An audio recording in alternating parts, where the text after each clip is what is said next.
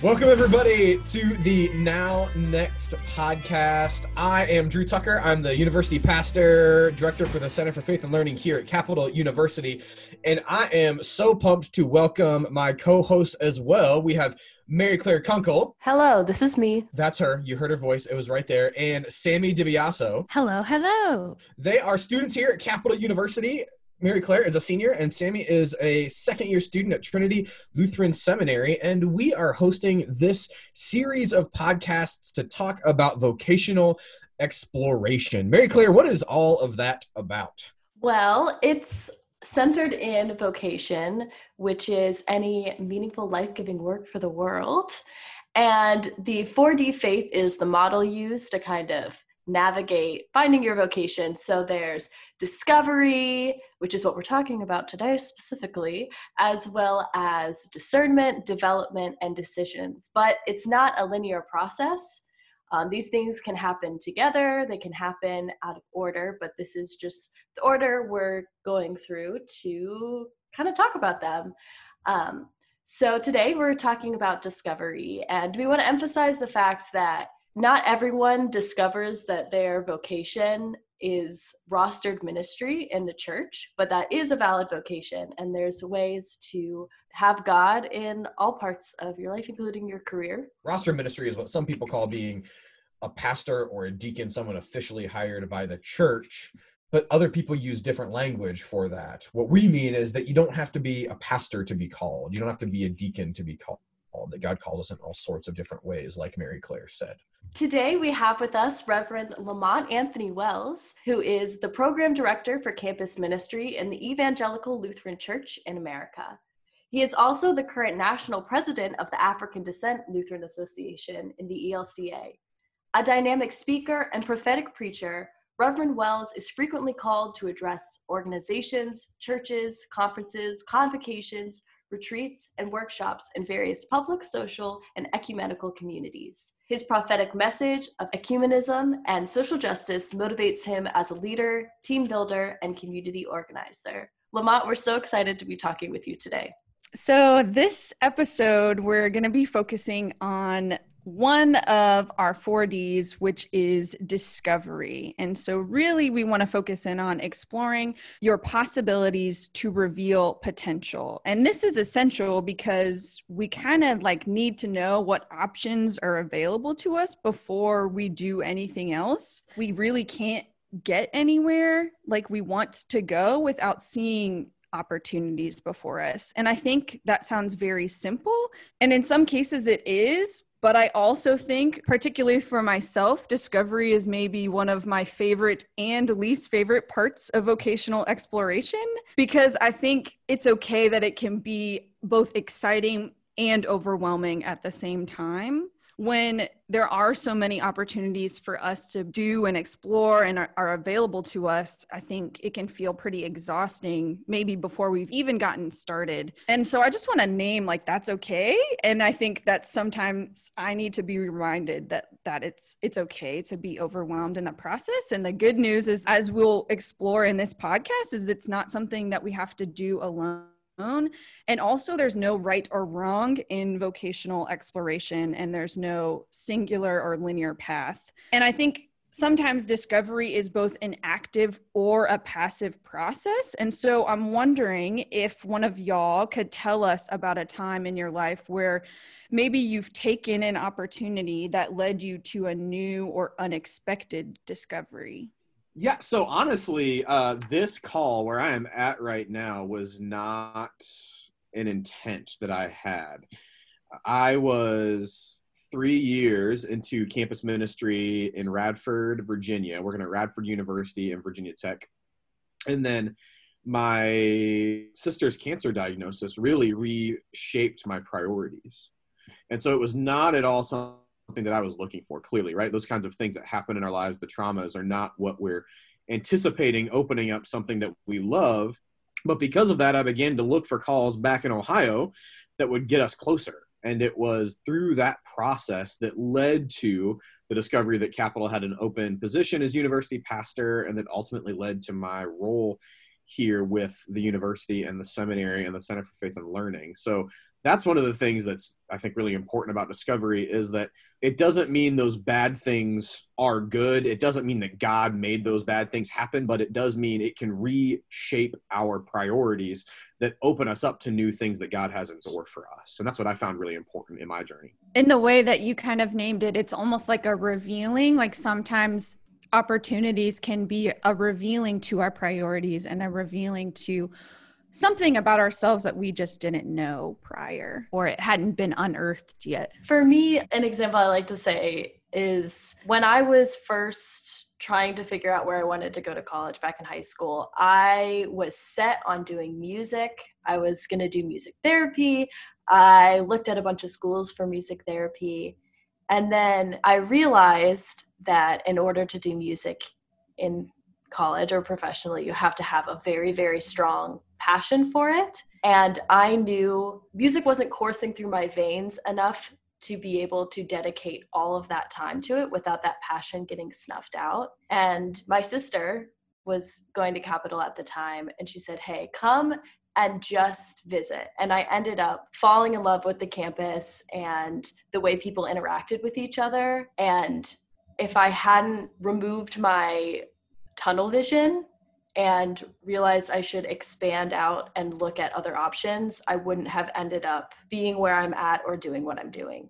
Yeah, for me, I find one of the most powerful moments of discovery for me was when I left some of the historically Black traditions. I was a part of the Church of God in Christ and the National Baptist Convention, USA Incorporated, and came into the ELCA now almost 26 years ago. It was that element of discovery of kind of looking for a place and space of opportunity and freedom that allowed me to operate and use my gifts in a way that the religious ecclesiastical foundations of my past at that time, because I was making the shift, were not allowing. There was a lot of things concerning patriarchy that I didn't agree with.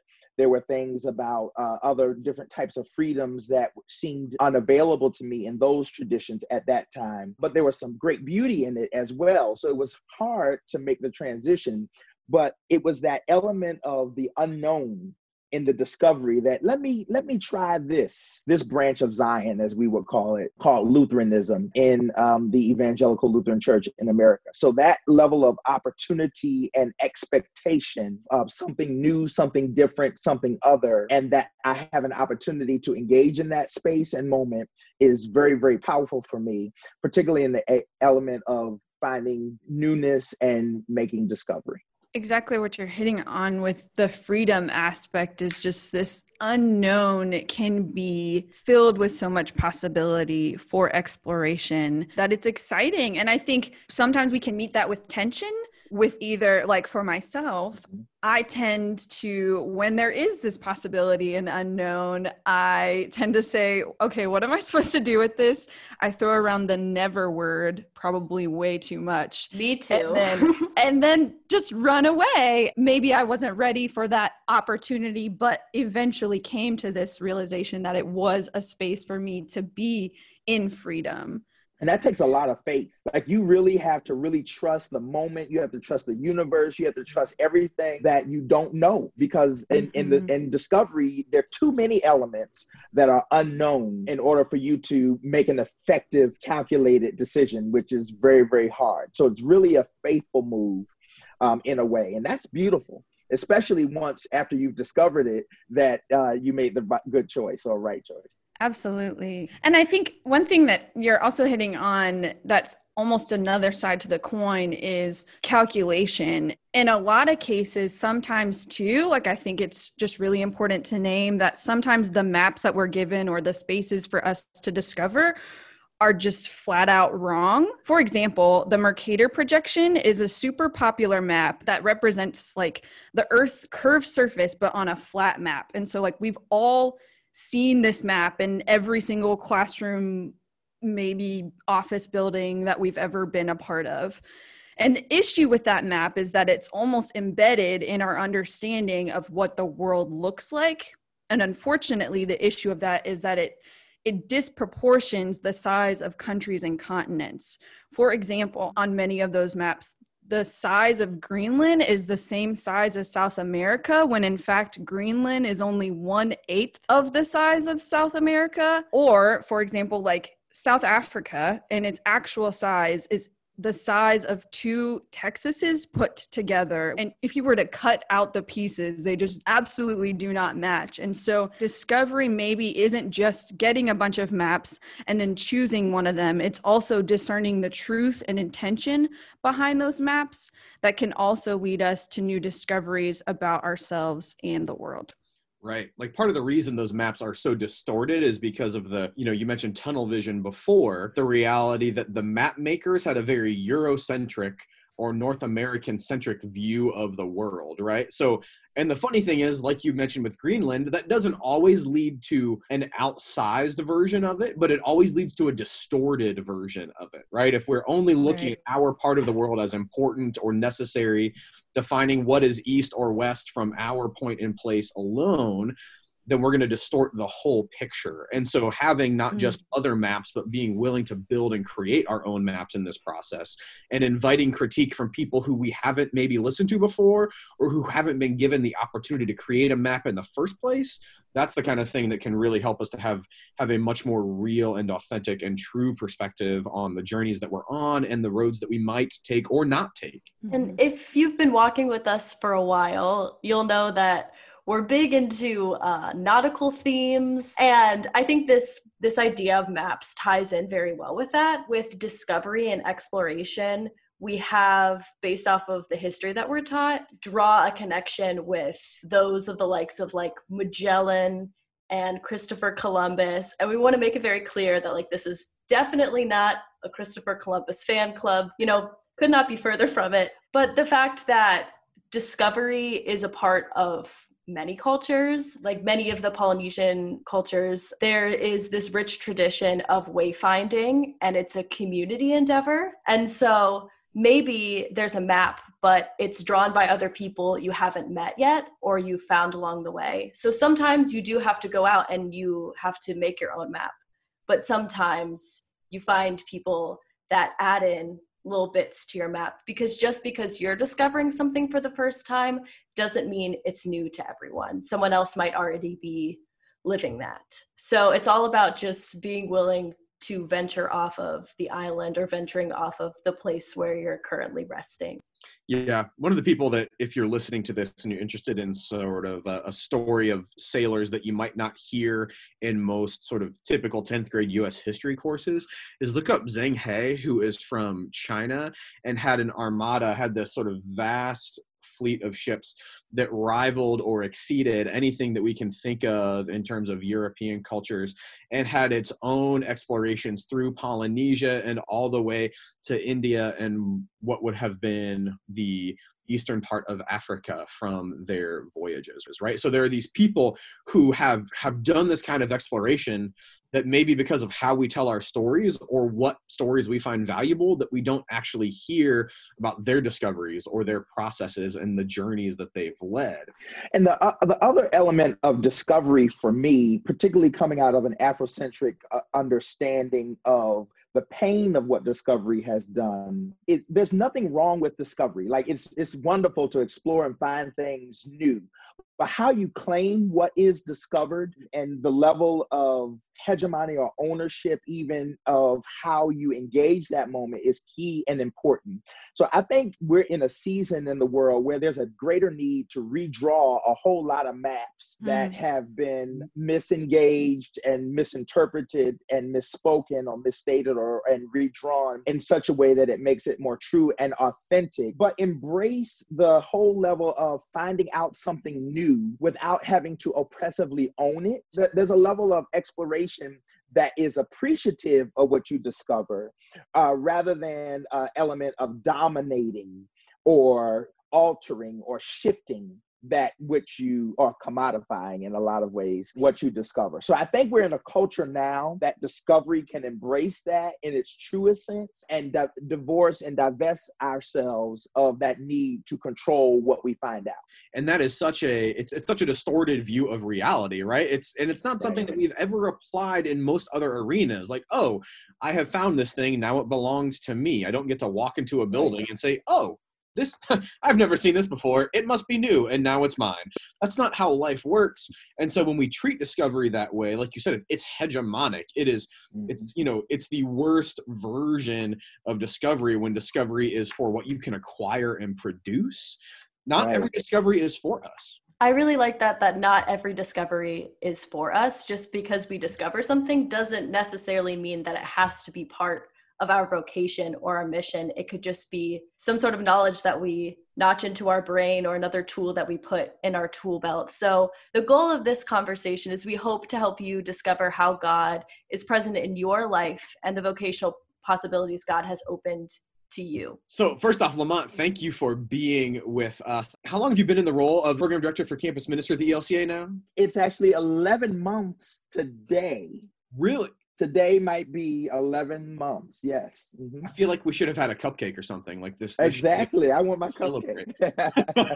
You have this way of introducing yourself at gatherings that I just find so joyful, and it starts with hippopotamus happy. I was wondering if you would do that for us. It just makes an impact on me. I wanted Sammy and Mary Claire to hear it. I got that from years ago from a preacher, A. Lewis Patterson from Houston area. And I went to school with his son, one of my classmates at Morehouse. And I was just in awe of his ability as a pulpiteer and to preach. And he would always begin about his presence being there as being hippopotamus happy and peacock proud to be in their midst. So I kind of stole it years ago, and I've been using it for over 20 something years. It's really a true factor of how I feel when I get invitations and to operate in my calling. I become happy and very proud to participate and to experience and discover even the moment that's about to happen. I love that, because I had no idea that had come from another preacher, like something that you had discovered as a young preacher and incorporated into your own identity. These are the things that you can't plan for podcasts that I just really love that connect. And that really connects because one of the things I'm curious about, we've talked about maps and the ways that we have maps that are given to us. As you started to explore your own vocation, before you were the Reverend Lamont Wells, before you knew exactly what life was going to look like, what kind of maps were you given to explore who you felt God was calling you to be? So I would say at a younger age, to be honest, and because I've been uncovering and unraveling and discovering some new things about me based upon the foundations in which I was given. So I would think that one of the earliest maps that I remember being given was a respectability politics map. I kind of grew up in understanding that there were certain things that I needed to do, ways I needed to act, morals in which I needed to engage and to present myself in a way that was palatable for the masses or others. Since then, I have been redrawing that respectability politics map and actually ripping it up and even throwing it away, which was also a part of something that I had learned to grow, but it was kind of like living in multiple worlds. I remember fundamentally one of the earliest maps that I had taught me kind of a level of restricting. Do this, don't do that, in order to appear certain kinds of ways. And it was funny, I learned the term respectability politics as a map from Evelyn Brooks Higginbotham when I went to Harvard, and it gave me the language for that which I was operating and flowing through my life. We don't realize that we're given a map sometimes until we get the language for it or the clarity for it, or someone shows us how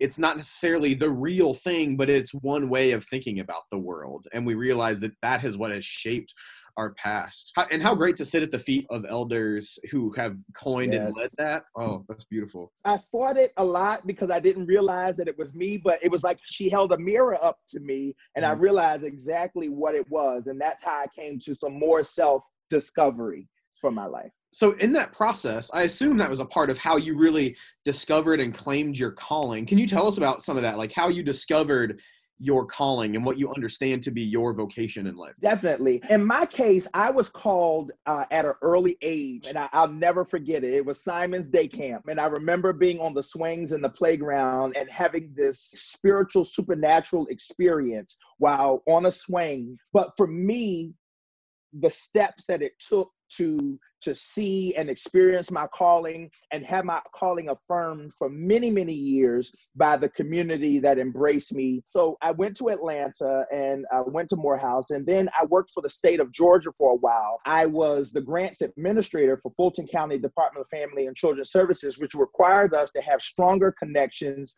with government and religious institutions in engaging those communities and finding ways for us to do exploration and to do ministry, what I now call ministry, and to do social services together. And I met a Lutheran preacher who kind of recruited me, Dr. Wilson Arthur Lewis. He engaged me and said, God is all in you, God is all around you and operating and working through you. And I think you would appreciate the level of theological grace that the Lutheran Church can provide. And I've been here. So at that time, because I had great gifts in working with civic engagement and community engagement and understanding how to engage people in the Afrocentric community, the Atlanta University Center was something that was offered to me as my first call as campus pastor of the Atlanta University Center, which is a consortium of 6 historically Black colleges, universities, and seminaries. When you're in the process of discovery, how can you tell if it's something that you should be discovering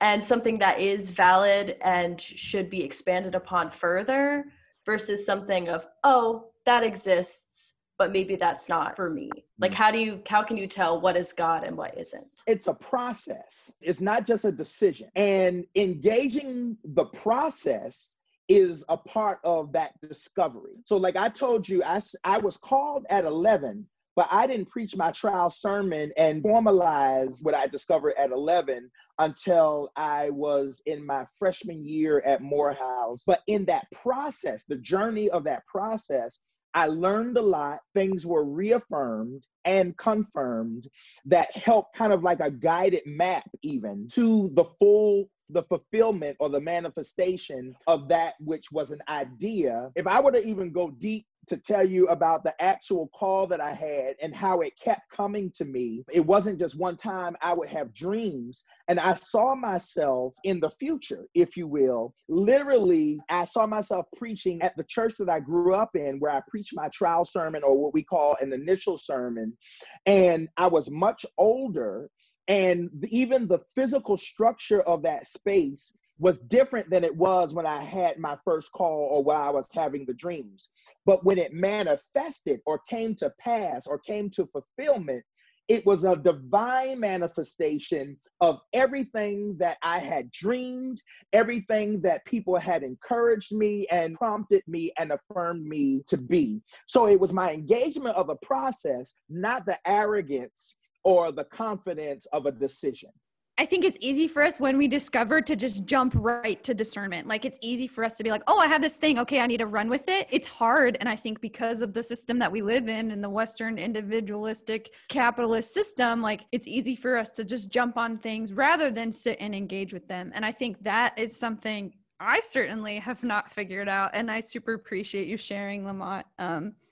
So I think it's hard to sit with like discovery too. Well, especially when, as we said earlier, when not every discovery belongs to us. Part of sitting with it means we have to recognize that we don't own it, that we don't control it, that it is an encounter with something other and holy, that it is not necessarily something that we get to capitalize, right? It is something that might affect us rather than us affecting it.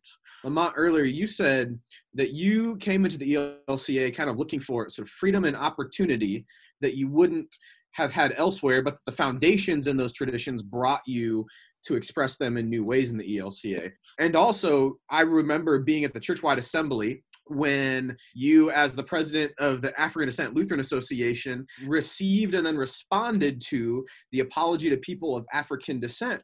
And that is something that, it is seared in my memory as a moment of truth-telling because of the pain that this church has caused to people of African descent. And so I'm curious, like, you joined for those reasons. What did you find as you discovered that? And what are you discovering now that you think is important to the continued life of this church and your role as a program director in the church? Drew, that's tough, because as much as I was excited about the newness of discovering the opportunities that I talked about earlier, I've been in this church long enough now. Sometimes I've asked myself and God, why did you bring me here? Why do you have me here?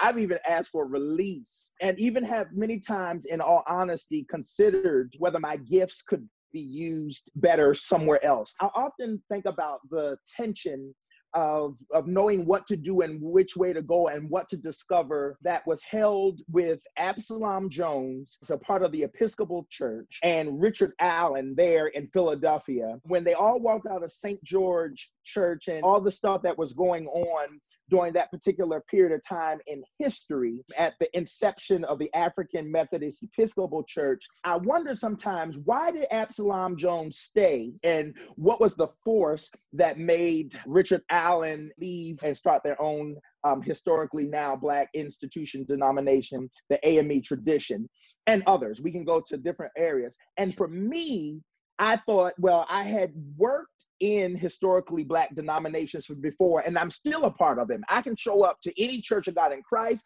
I can show up to any African Methodist, Episcopal Zion tradition, CME tradition, and I can engage in those because it's a part of who I am. But yet I saw the giftedness that I could bring to this church. So I see what Absalom Jones was trying to do by staying and helping that church. And I intend in the same way to become anti-racist and to also free those of us who are of African descent in the ELCA and other Lutheran traditions, because we have connections with them, to divorce ourselves and divest from internalized racial oppression. Mm-hmm. So I see myself still as a liberator in the midst of this particular denomination, as Pew Foundation has limited us, because I think it's a limitation that we are the whitest church in America. Mm-hmm. So I've seen myself staying and being a part of the conversation and the engagement of this church as an opportunity, as a catalyst for change, to help myself and others discover that there is a freedom and that there is a God who loves us in spite of the pain that may be attacking us or the pain that we experience, but to bring us to a sense of wholeness, freedom in God's grace. So what you talk about and seeing me last year at the churchwide assembly, that was a tough time. You have to understand that that was probably the toughest time in my life, because at that very same time, the church was doing what it does in a racist fashion of ousting and defrocking the first installed African-American female bishop, Vivian Thomas Brightfield, at that time. And there were people that were telling me, don't accept the apology. Don't you dare hold the church accountable. And I had to find the balance, the grace-filled balance, truthful balance, the authentic balance to make a response. And I did the best that I could, but it was a very tough discussion because of the words of my literary mentor, James Baldwin. And I say this often, as he said, I can't believe what you say because I see what you do. And that's something that I say to the ELCA and to many churches all the time. It's tough for me and tough for us as people of African descent and Black, Indigenous people of color everywhere throughout our church to believe what they say on paper. We're great at that, social statements, and we engage all these social messages, but we see what they do.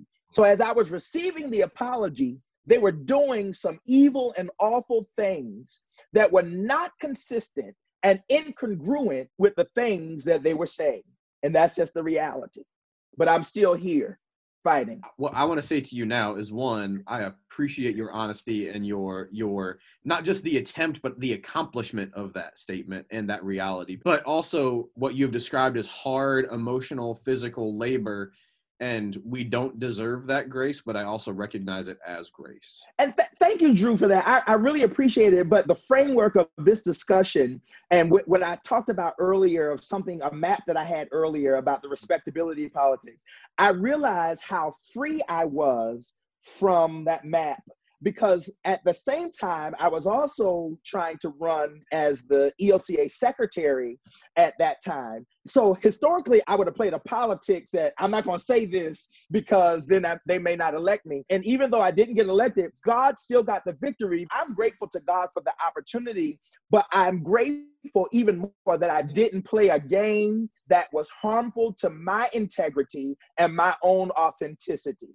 And then it blessed me and gave me an opportunity to say yes to become program director for ELCA campus ministry. I could see the God in this, but it was a tough time, but it was a time that proved and allowed me to discover the level of authenticity that I have, integrity that I have, to have said the right thing, to have been a prophetic witness to the church, and to hold the church accountable, even though I still had a desire to operate and work within the system. And although I didn't exceed in that particular moment, I succeeded by unraveling and destroying that early myth in my life of respectability politics and destroying that map. And I'm grateful today.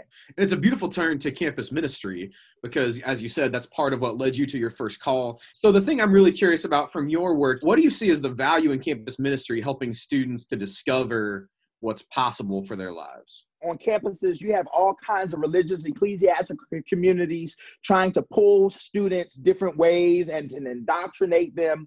But we have a blessed opportunity as Lutherans to be able to offer them something that many individuals have never experienced: God's grace. The very foundation of what we offer and bring as our theological witness into these communities is something that many people either can't see on TV, hear on the radio and music, but helping people to see the value that God loves them, that no matter what, despite anything that they may have engaged in or are becoming, and to help people to explore and to discover their own authenticity.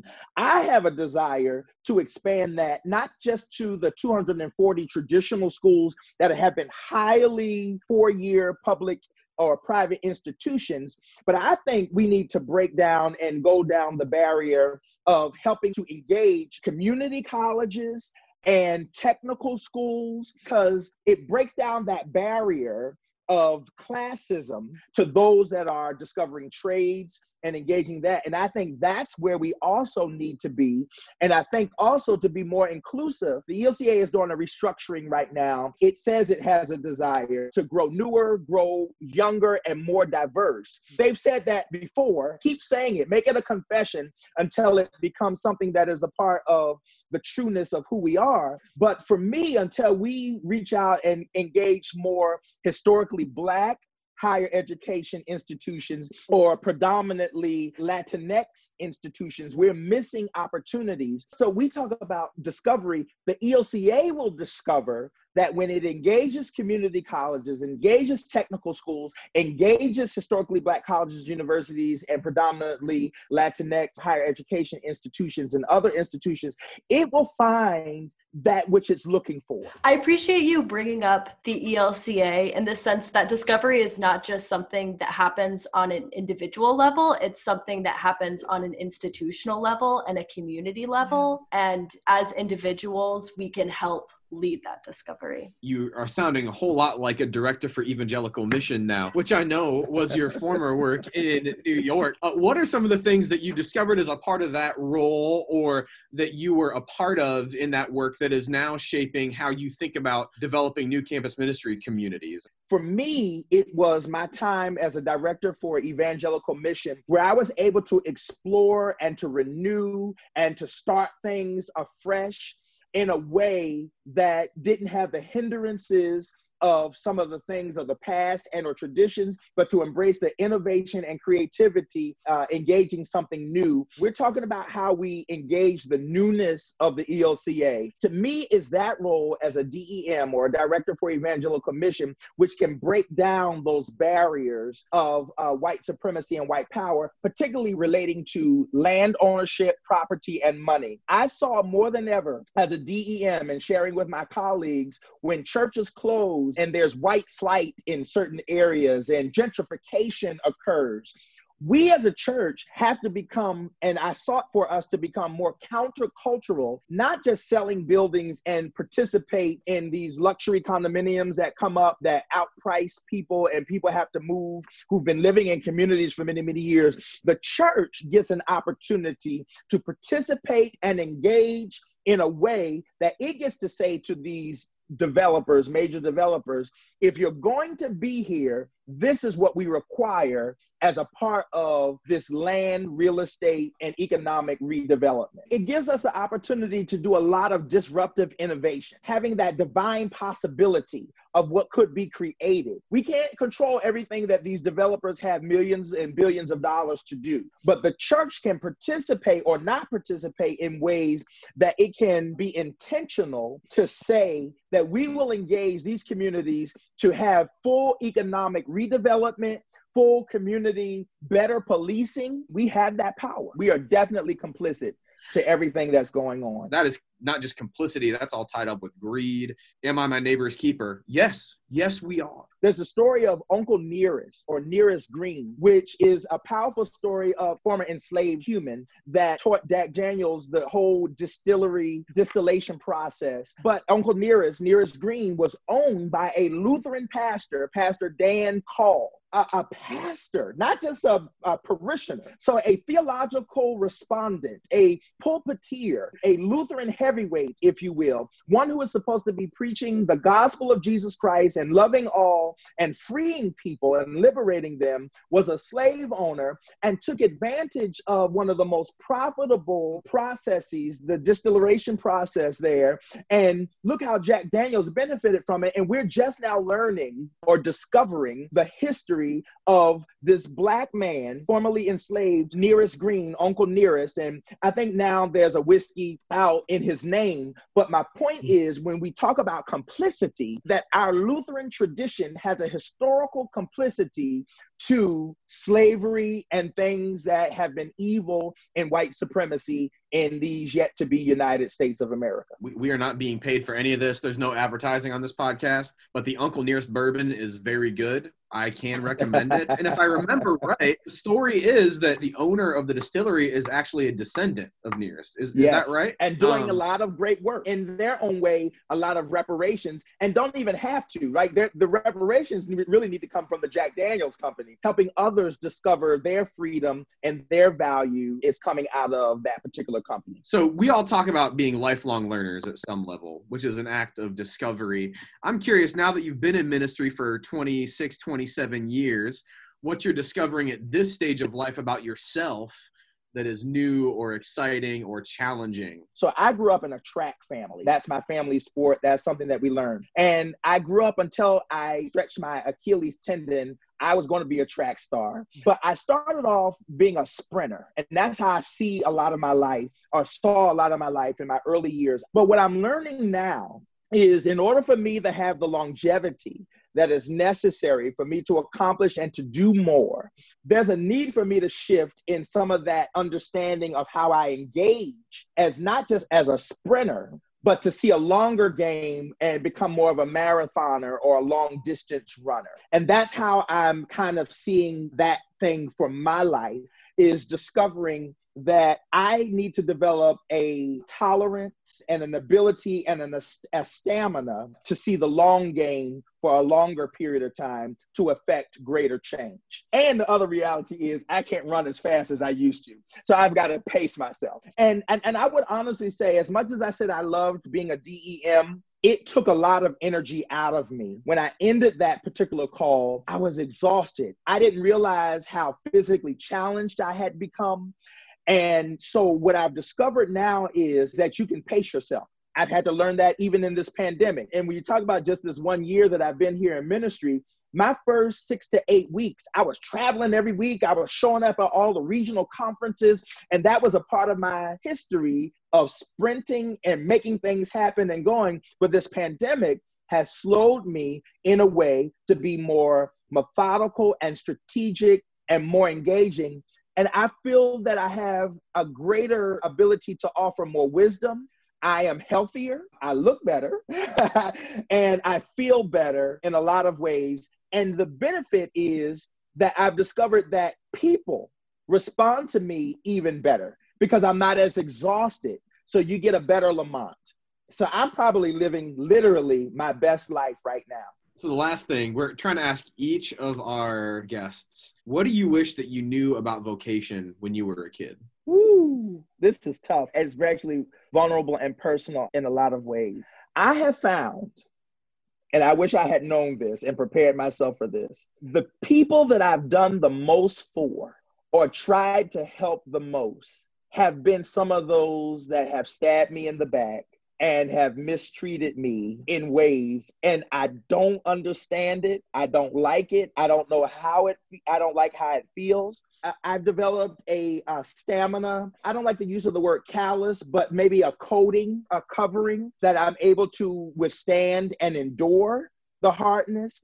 But that is one of the greatest discoveries. I would think that if I've helped you, if I've made you, encouraged you in some kind of way, that there would be a bond that would be created of love and appreciation that is not detrimental. But I have found it's almost like if I buried you, if I married you, if I baptized your children, if I came to see you when you were in the hospital, those individuals, for whatever reason that is, that seem to turn their backs on me. And I wish I had known that a little bit earlier in life to at least prepare myself for the hurt of ministry.